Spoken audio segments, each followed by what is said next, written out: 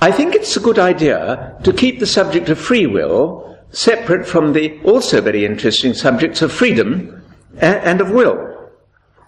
Because free will is a subject connected with moral responsibility, with whether people are praiseworthy or blameworthy. And that's not necessarily so with freedom. There are some concepts of freedom, like Epictetus' concept of freedom, and Aristotle, if he has a concept of freedom. These really don't throw light on, responsibility doesn't throw light on what their concepts of freedom is. And as for will, it has so many different roles, willpower and all sorts of things. Now, connection with responsibility is just one of many, but quite a lot of philosophers look at other aspects of will and never mention the aspect that concerns responsibility. So I think it's best to treat the question of free will and the question of moral responsibility somewhat separately from these other two subjects of freedom and will. Few people heard me speaking about freedom and will in Exeter, I think, recently, but now I'm going to talk about moral responsibility and necessity.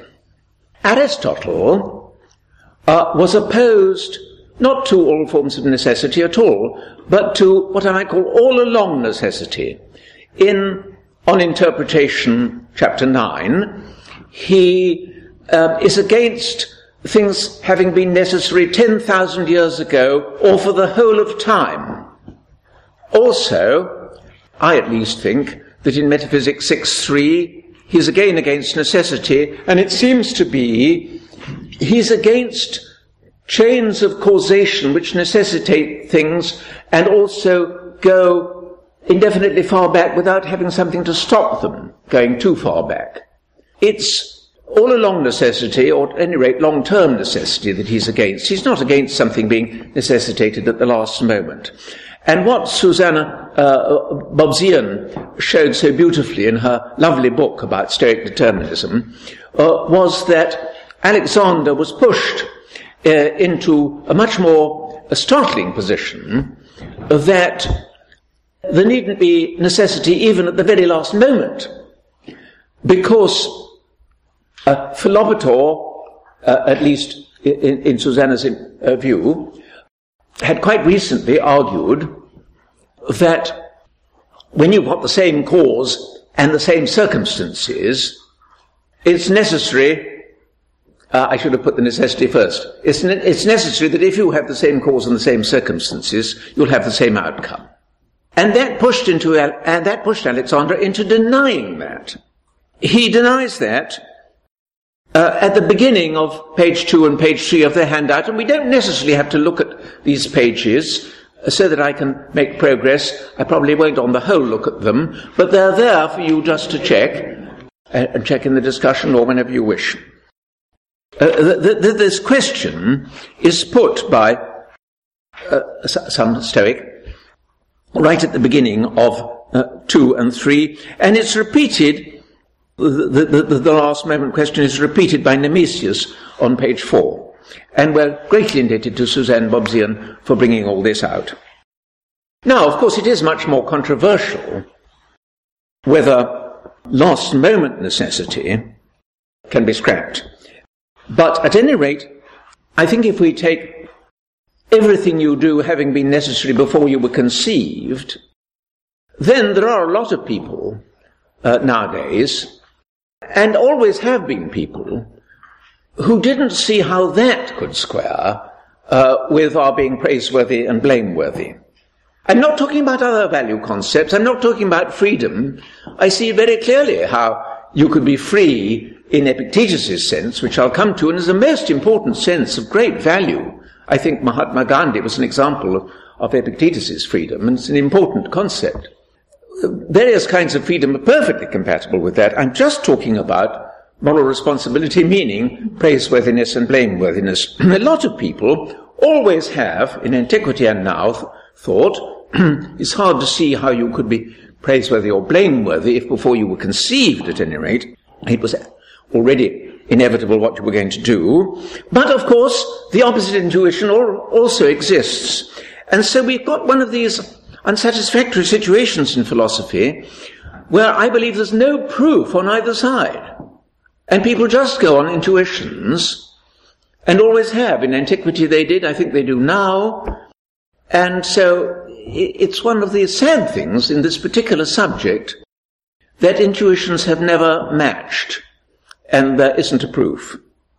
I'll give you one example of Alexander saying the other side has begged the question. Each side says the other begs the question. Alexander says so in chapter 24, which is on my pages 5 to 6. Although, again, I won't leave off time to look at pages 5 to 6. Alexander says, now look, this definition, which on the evidence of Nemesius, actually, has been ascribed to Philopator, rather plausibly, I think, by Suzanne Bobzian, there's an argument which involves this conception of Philopator, which says that necessity all along is compatible with up to us, things being up to us, because, after all, necessity all along is compatible with virtue and vice. And Alexander replies, look, they're begging the question. They're just assuming that we're going to agree that virtue and vice are compatible with necessity all along. But of course we're not going to agree with that. So it's just a question begging argument that it's producing. Both sides accuse each other and still accuse each other of begging the question. Now the other very interesting thing that Susanna did was to show that Philopator had his own definition of up to us. And he refined the Stoic definition that what comes about because of us is up to us. No, he refined it very much. It's up to us, says Philopator, meaning humans, if it comes about through our impulse and assent, our rational assent. So he's greatly refined the Stoic account of up to us. All this owed to Susanna Bobzian bringing it out so clearly. That definition is given in chapter 13 of Alexander's De Fato. It's on page 6 of the handout. I'll tell you the exact lines, 182, lines 16 to 19, and then we can look at it in the discussion.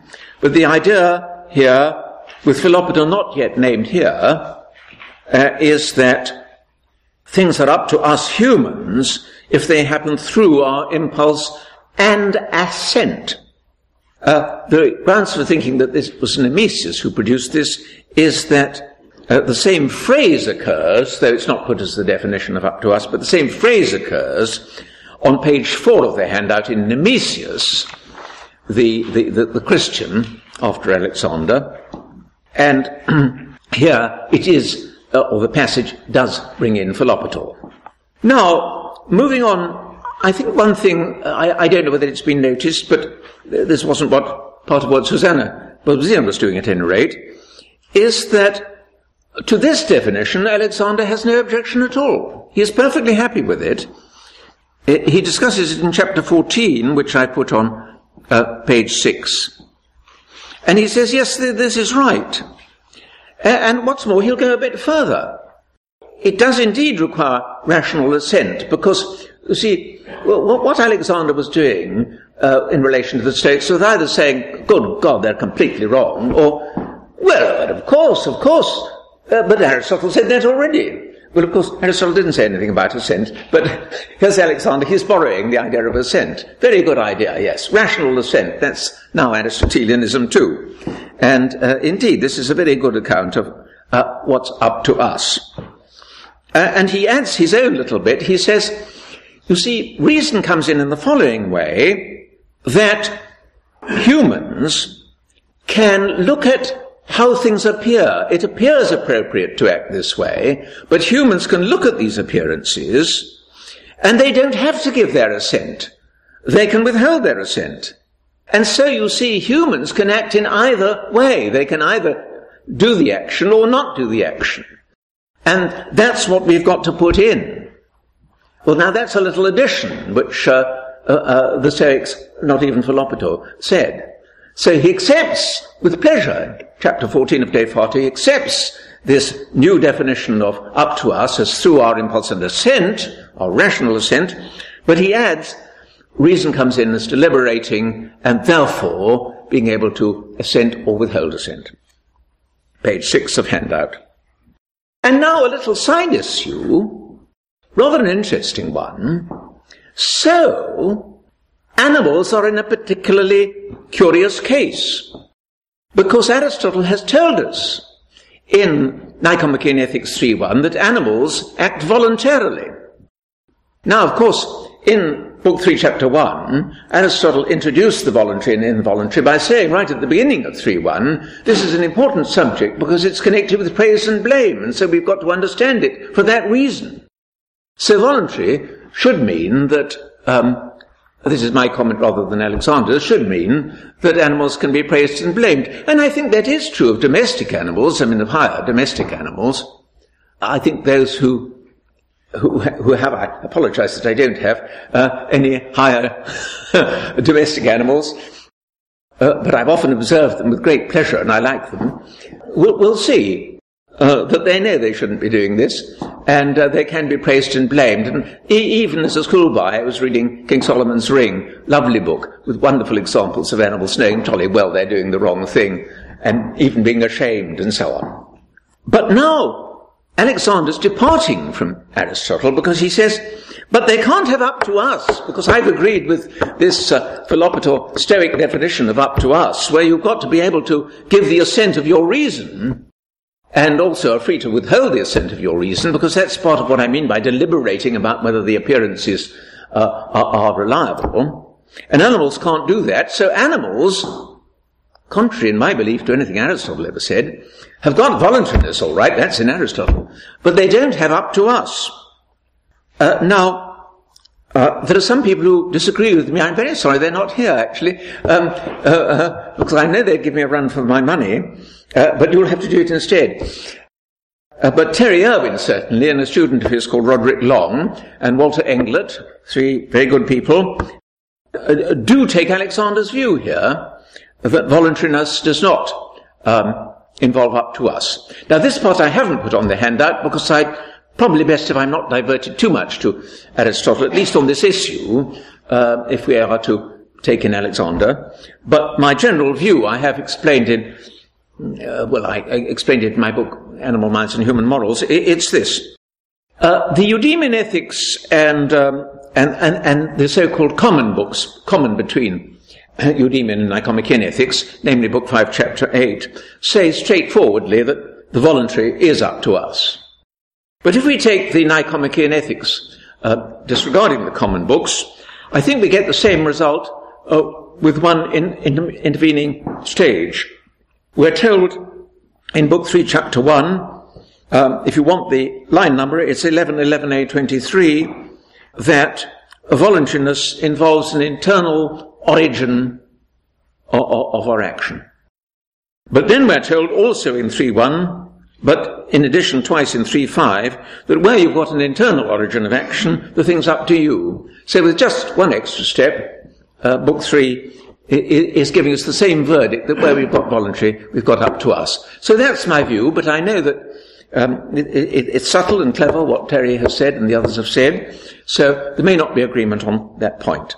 Now, he's happy then, Alexander's happy with this definition, but he adds to it in a way probably the Stoics wouldn't like, because with this stuff about and you can withhold assent, he's trying to get in his idea that there must be the possibility of opposites, so we can't have necessity. I think that's what he's trying to do, although he doesn't yet use the word necessity. And he makes another complaint about the Stoics when he gets on to chapters 18 and 19. There's only a tiny little complaint in the chapter we're talking about. It's rather a miserable little complaint. It's on a sort of side issue, and actually I think he's wrong about it. It's a very small complaint. His sort of more full-throated complaint is not in that chapter that I've just been talking about, on page 6, chapter 14. It's in chapters 18 to 19. And he twice there says that the Stoics should have said, or perhaps sometimes they unwittingly actually concede without intending to, that what is up to us is also free. So he is connecting up to us with the notion of free. And he does so on page 7 of the handout, and Nemesius does so on page 4 of the handout. Perhaps that is just worth looking at least Alexander's. There are very few lines, page 7 of the handout. In chapter 18, the lines are 188:17, just 5 lines there. 188:17. Oh, it's not, yes, it is. Yes, the right-hand side of page 7. Where I've underlined it in the top paragraph on the right-hand side, he's saying, for in all that they say, they preserve, unwittingly, of course, he means, against their intentions, they preserve what is free and in our own power. I think he is there saying that they actually unintentionally connect the two. Although in his sense of free, of course, they were resisting saying free.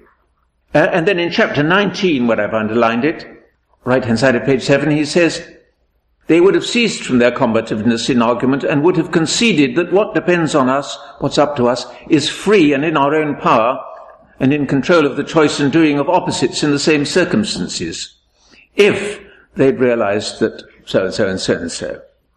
This is his complaint. They either unwittingly did, or they should have agreed that what is up to us is free. Now, I'm going to look at 3 objections to Alexander. The first objection would be, but wait a moment, Alexander should have realized that the Stoics not merely unwittingly, but actually do openly and gladly say that what is up to us is free. So what's he complaining about? This would be the first objection. Why does he ignore or downplay their willing acceptance? Well, one thing, and I don't know whether this has been noticed, but it's on page 8, and I will look at this one, is that Epictetus actually says something rather like that what is up to us is free, but it is importantly different. Let's look at page 8, and let's look at the handbook of Epictetus. 1, 2 to 3, I've underlined quite a bit of that, the very first entry on page 8. Furthermore, the things up to us are by nature free. Perhaps I'll pause there just to explain something. The term by nature free is obviously not the same as the term free. In Epictetus it occurs 7 times. In one of the passages, in 1:9 of the Discourses, after having said by nature free, he does a couple of times just put plain free, but I think that's because he takes it, you'll supply the by nature, because he's just said it. I think that apart from that, by nature free is different from free. By nature, I think, is a qualification on free. But what sort of qualification is it? Well, let's read the rest of this entry from the handbook. Furthermore, the things up to us are by nature free, unhindered and unimpeded, while the things not up to us are weak, slavish, doulos, as opposed to eleutheros, subject to hindrance and not our own. Remember, therefore, that if what is by nature slavish, you think to be free, and what is not your own, I'll come back to that phrase, to be your own, you will be hampered, will grieve, will be in turmoil, and will blame both gods and men.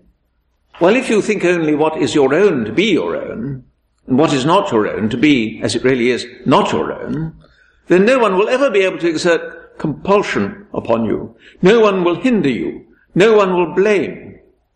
You will blame no one. Will find fault with no one. Will do absolutely nothing against your will. You will have no personal enemy. No one will harm you, for neither is there any harm that can touch you. Now, Epictetus's most important concept of freedom is a kind of invulnerability. Freedom for him is not, as it would be for Alexander or for the Christians later on, something we all have to some extent, or at least we have free choice, according to Augustine. It's not something that's supposed to be more or less universal to us. It's a very, very rare quality of invulnerability. The tyrant says, I'll put you in chains, and you reply, Me, you can't put in chains. Sorry, because I am my praharesis. You can't put my praharesis in chains. Only my leg. My leg isn't me. My leg's not part of me. I am my will. It's very rare to do this. The only examples you can find are Diogenes the Cynic and Socrates. I found Mahatma Gandhi. I found Admiral Stockdale. It's very, very rare. It's because you haven't set your heart on anything. This is what Mahatma Gandhi did. You haven't set your heart on anything except what nobody else could rob you of.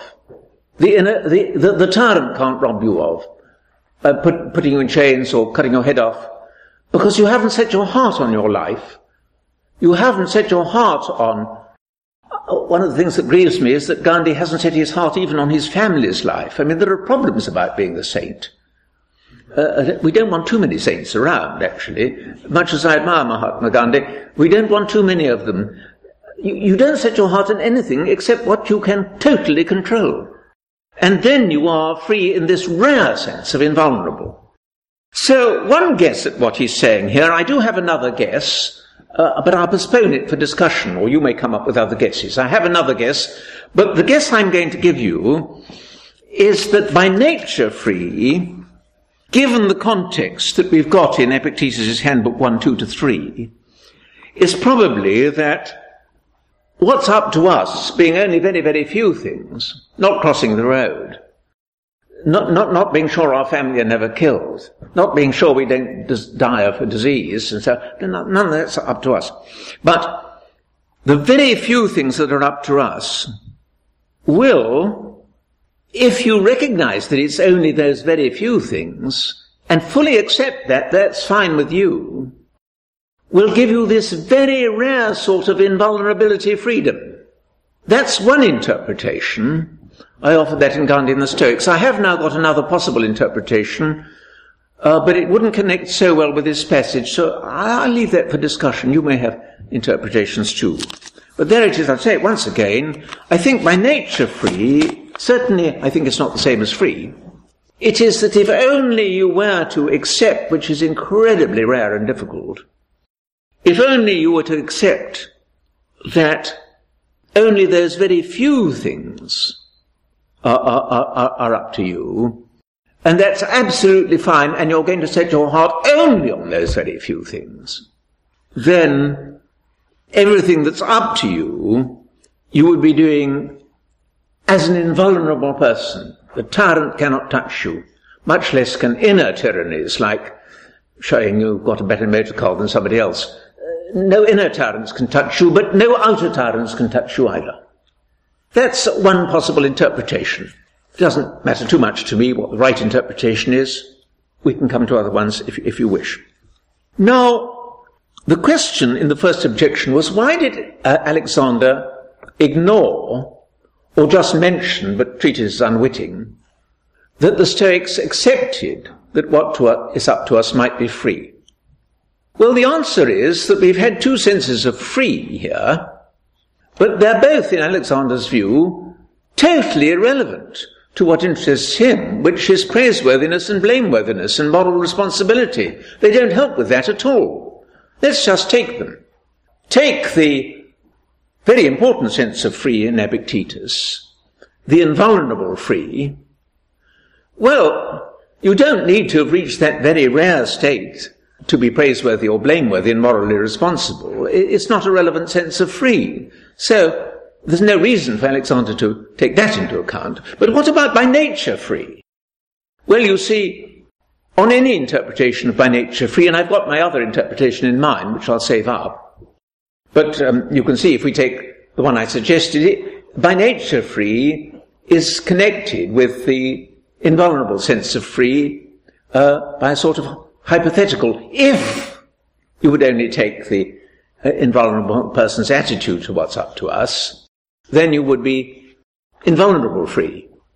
But it will work out all right even on the other sense of by nature free that I've got, that I've so far thought of. Irrelevant.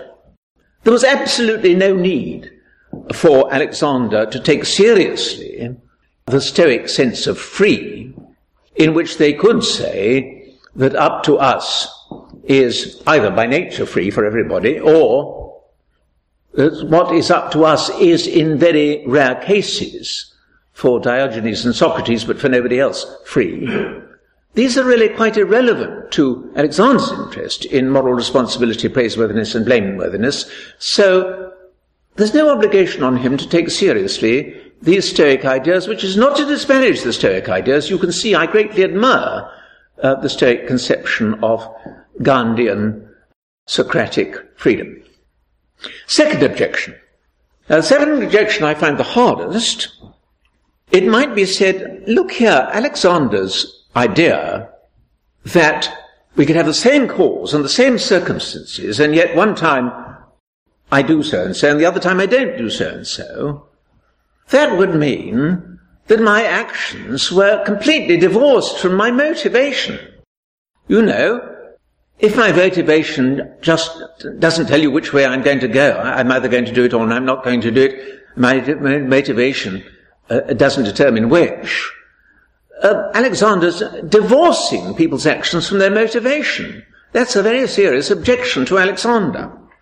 Well, I think Alexander has two answers, which aren't quite enough on their own, but I'd like to supply him with just a third step, and I think he'd be free. This is the most dangerous part of my argument, because I might be wrong philosophically.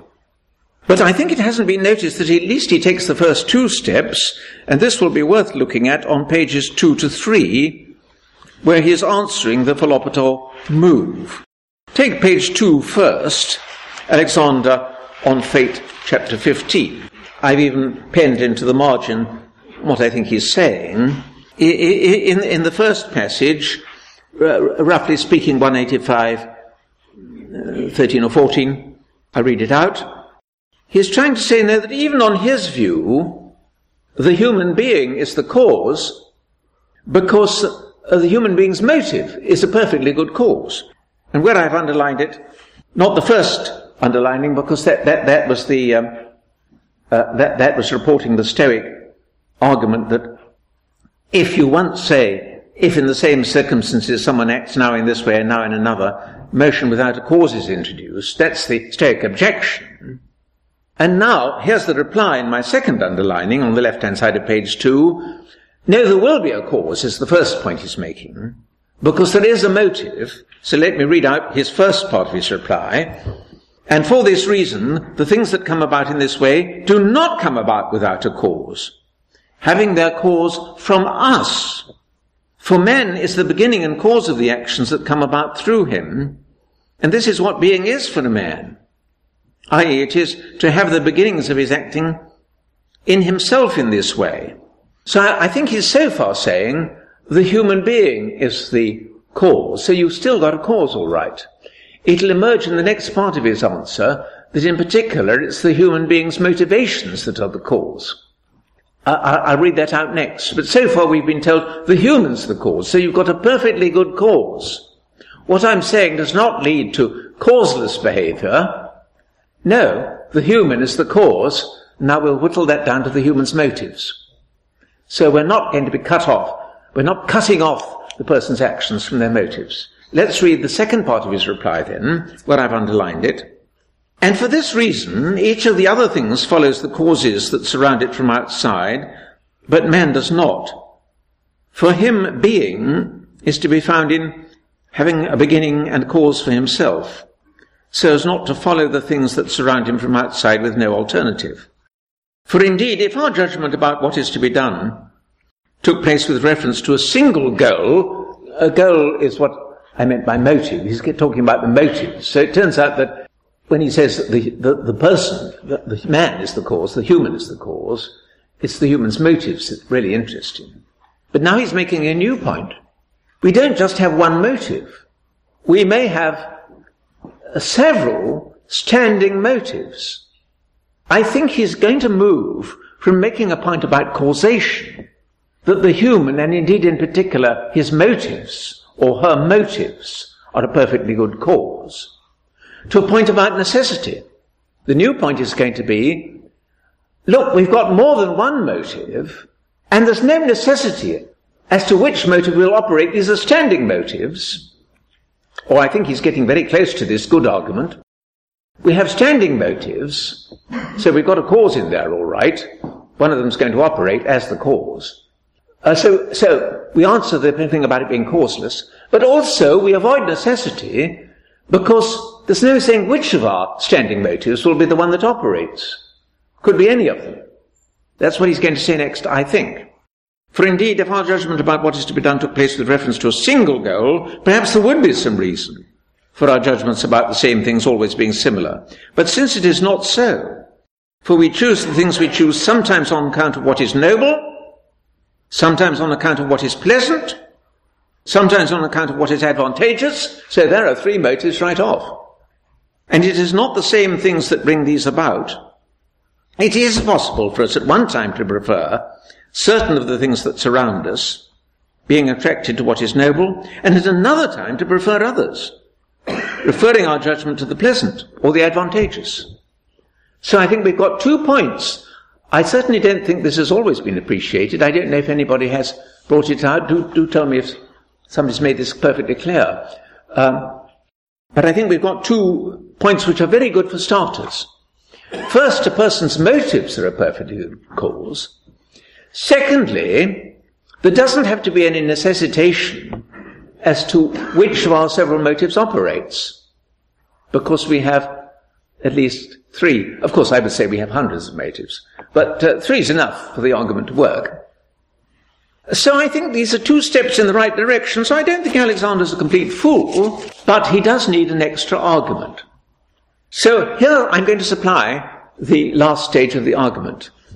Nobody thought of this last stage in antiquity, as far as I know, and I apologize, I said it before, but previously I said it in relation to Aristotle. Now I'm going to say it in relation to Alexander. He needs this extra argument too. I apologize particularly to Miles Bernier, because I thought of this argument in the wonderful lectures we gave together to the London students, in which we contradicted each other in front of them as much as we could.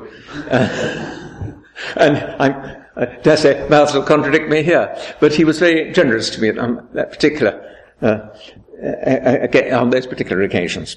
Now, here's my answer. We've got to understand something about the nature of explanation.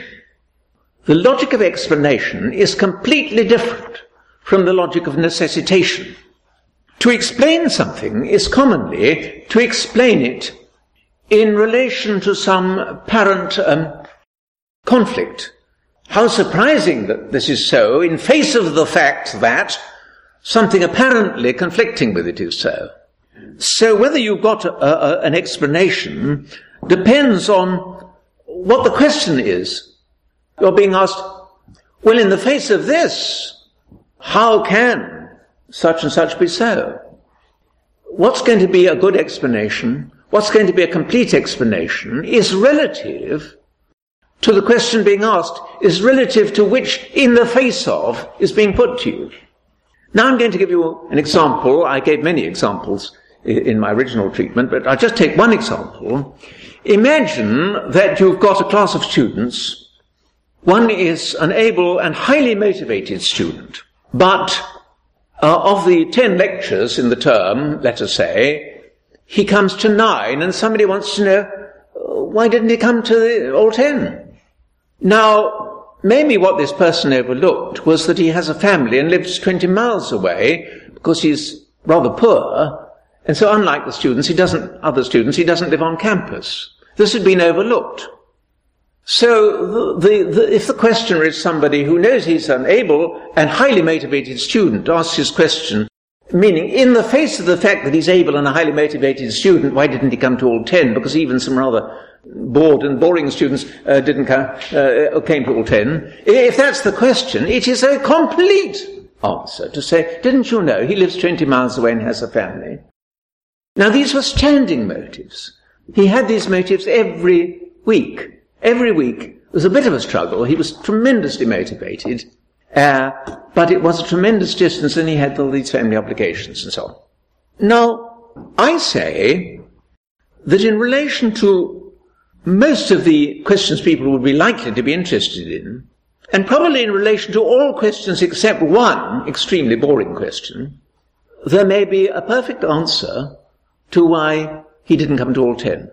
There is admittedly one question, but I'm not surprised. Why ever suppose otherwise? There is one question you can cook up to which there is absolutely no answer, no explanation whatever. Supposing somebody said, but in face of the fact that in spite of living 20 miles away and having all these family obligations, he managed to come to 9, why in face of that fact did he not come to all 10? No answer on an indeterminist view. No explanation. Why suppose that everything's got an explanation? Aristotle actually proved, to my satisfaction, that lots of things don't have any explanation. In particular, coincidences don't have an explanation. If they did, they wouldn't be coincidences. But here's another thing that doesn't have an explanation. Why suppose that everything does have an explanation? Well, I suppose because we're philosophers and we love explanations so much. Lovely story about Democritus. I must just break off for a moment to tell the Democritus story. He found that his pickled gherkin tasted of honey. And he thought, my goodness, what shape must the atoms of a gherkin be in order to taste of honey? And his servant came in and said, Lord bless you, sir, I stored your gherkin in a honey jar. And Democritus was furious to know the truth because it was so interesting to look for the explanation. You see, that's a weakness of ours as philosophers. We do love explanations, but there may be some things, and here's one, that has no explanation, but only in relation to one question, in relation to all the other questions, that I think there's likely to be an explanation. In relation to the most obvious question, there certainly is a complete explanation to why he didn't come 10 times. That's my story. Maybe wrong. Now, of course, the determinist thinks I am wrong. He said, no, look, there must have been an extra factor. His baby must have been a little bit iller that day. His wife must have been unable to make the breakfast, or something. You see, something must have been different. Well, that's just an expression of a deterministic view, and we've never managed to find a clincher between determinism and indeterminism. I agree there is no clincher. I'm not saying I can prove indeterminism. I'd rather like it to be true in a way. I would rather like it to be true, but I can't prove it at all. No. It's an open question, and if the determinist says, no, there must have been an extra factor, he's simply saying, I'm a determinist. That's all he's saying. He's not saying anything of philosophical value. He's saying, I'm a determinist, and so my belief is that there must have been an extra factor. And an indeterminist will say, oh, but I'm an indeterminist, and I believe there needn't have been any extra factor. All right, you've heard what two people believe. We haven't got any further forward philosophically, because there's no argument that there must be an extra factor, or that there needn't be an extra factor. There's no argument at all. Somebody might say, look, we won't really have an explanation until we've got the entire history of the universe. Come off it, please. Do you think that somebody who's not yet satisfied by the explanation why it didn't come 10 times would really like to hear the entire history of the universe if that phrase even made sense, which of course it doesn't make sense for one moment, because we don't know all the physical terms. I mean, we've only just learned about quarks, haven't we? Or some of us have learned about some more obscure particles like the Higgs boson. But I mean, the Higgs boson is hardly the beginning of that. There's probably an infinite number of things we haven't yet discovered. There isn't such a thing as a complete history of the universe for a start. But if you were to try and offer one, you would simply be wasting your time, and the person who asked the question should walk out and leave you. Actually, there's a whole thing by Plutarch about that called about not listening to bores. It's called on complacence. In other words, wanting to avoid offence excessively. And one of his examples is, don't go on listening to bores too long. In this case, I think you should just walk out if he offers you the entire history of the universe, or tries to. Right, okay. Now, that's my answer to the second question, but of course I was doing a piece of philosophy there, and of course in philosophy one could always be wrong, even if one's right on the text, which is also very doubtful. Now, objection 3 and last. My last objection is this. This one was put by Michael Frader. Actually, the other two were put by Michael Frader as well. This one was put by Michael Frader, but I can deal with it, I think, rather shortly. Michael thought that Alexander was saying that what makes an action praiseworthy, is that you would have had the ability to do a bad job. Well, that would be a balmy view if Alexander had been saying it. And Michael protests that your ability to do a bad job is not that from which your action derives merit. But Alexander wasn't saying that. Alexander merely meant that it was a necessary condition. He didn't talk about making or deriving or sufficient conditions. He was only saying it's a necessary condition of your being praiseworthy that you could have done, you could have refrained, you could have done otherwise. And I think that's a good point for the following reason. I mean, supposing there was somebody who did a wonderful job, let's take a craft, who made absolutely wonderful sculptures from the time he was an infant. Well, I don't think it's praise that we'd offer him. We'd offer him awe. We'd feel awe. We'd think this is a daimonion. This isn't a human at all, we'd think. And indeed, we'd have a much higher level of admiration for him or her. We'd feel awe, astonishment. We'd think daimonion. And praise wouldn't be the attitude. So I think actually that this is right. So I've now attempted to answer 3 objections to Alexander. I know his reply sounds outlandish. I know it sounds as if it's got a lot of objections to it. What I've been trying to do is to answer these objections.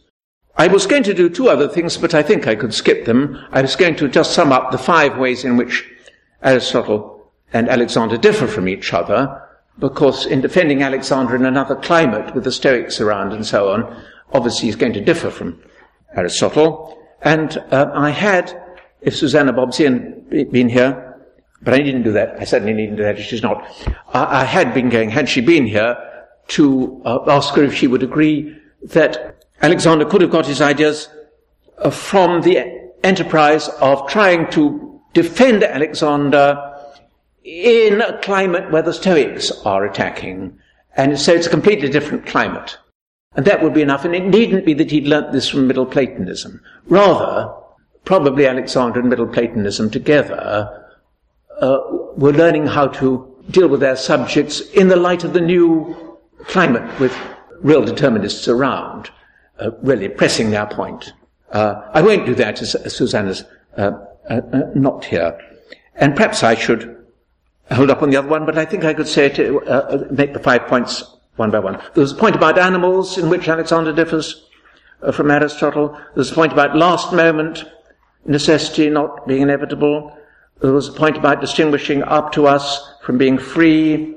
There's the point that Aristotle, Pamela Hubie said this ages ago, never explicitly says that the trouble with determinism is it clashes with moral responsibility. He takes other forms of conduct it would clash with. Actually, moral responsibility would have been a more plausible one, I think. And finally, Alexander mentions but doesn't understand, I think, Aristotle's glorious point that coincidences don't have explanations. So they differ in various ways, but I'll stop there.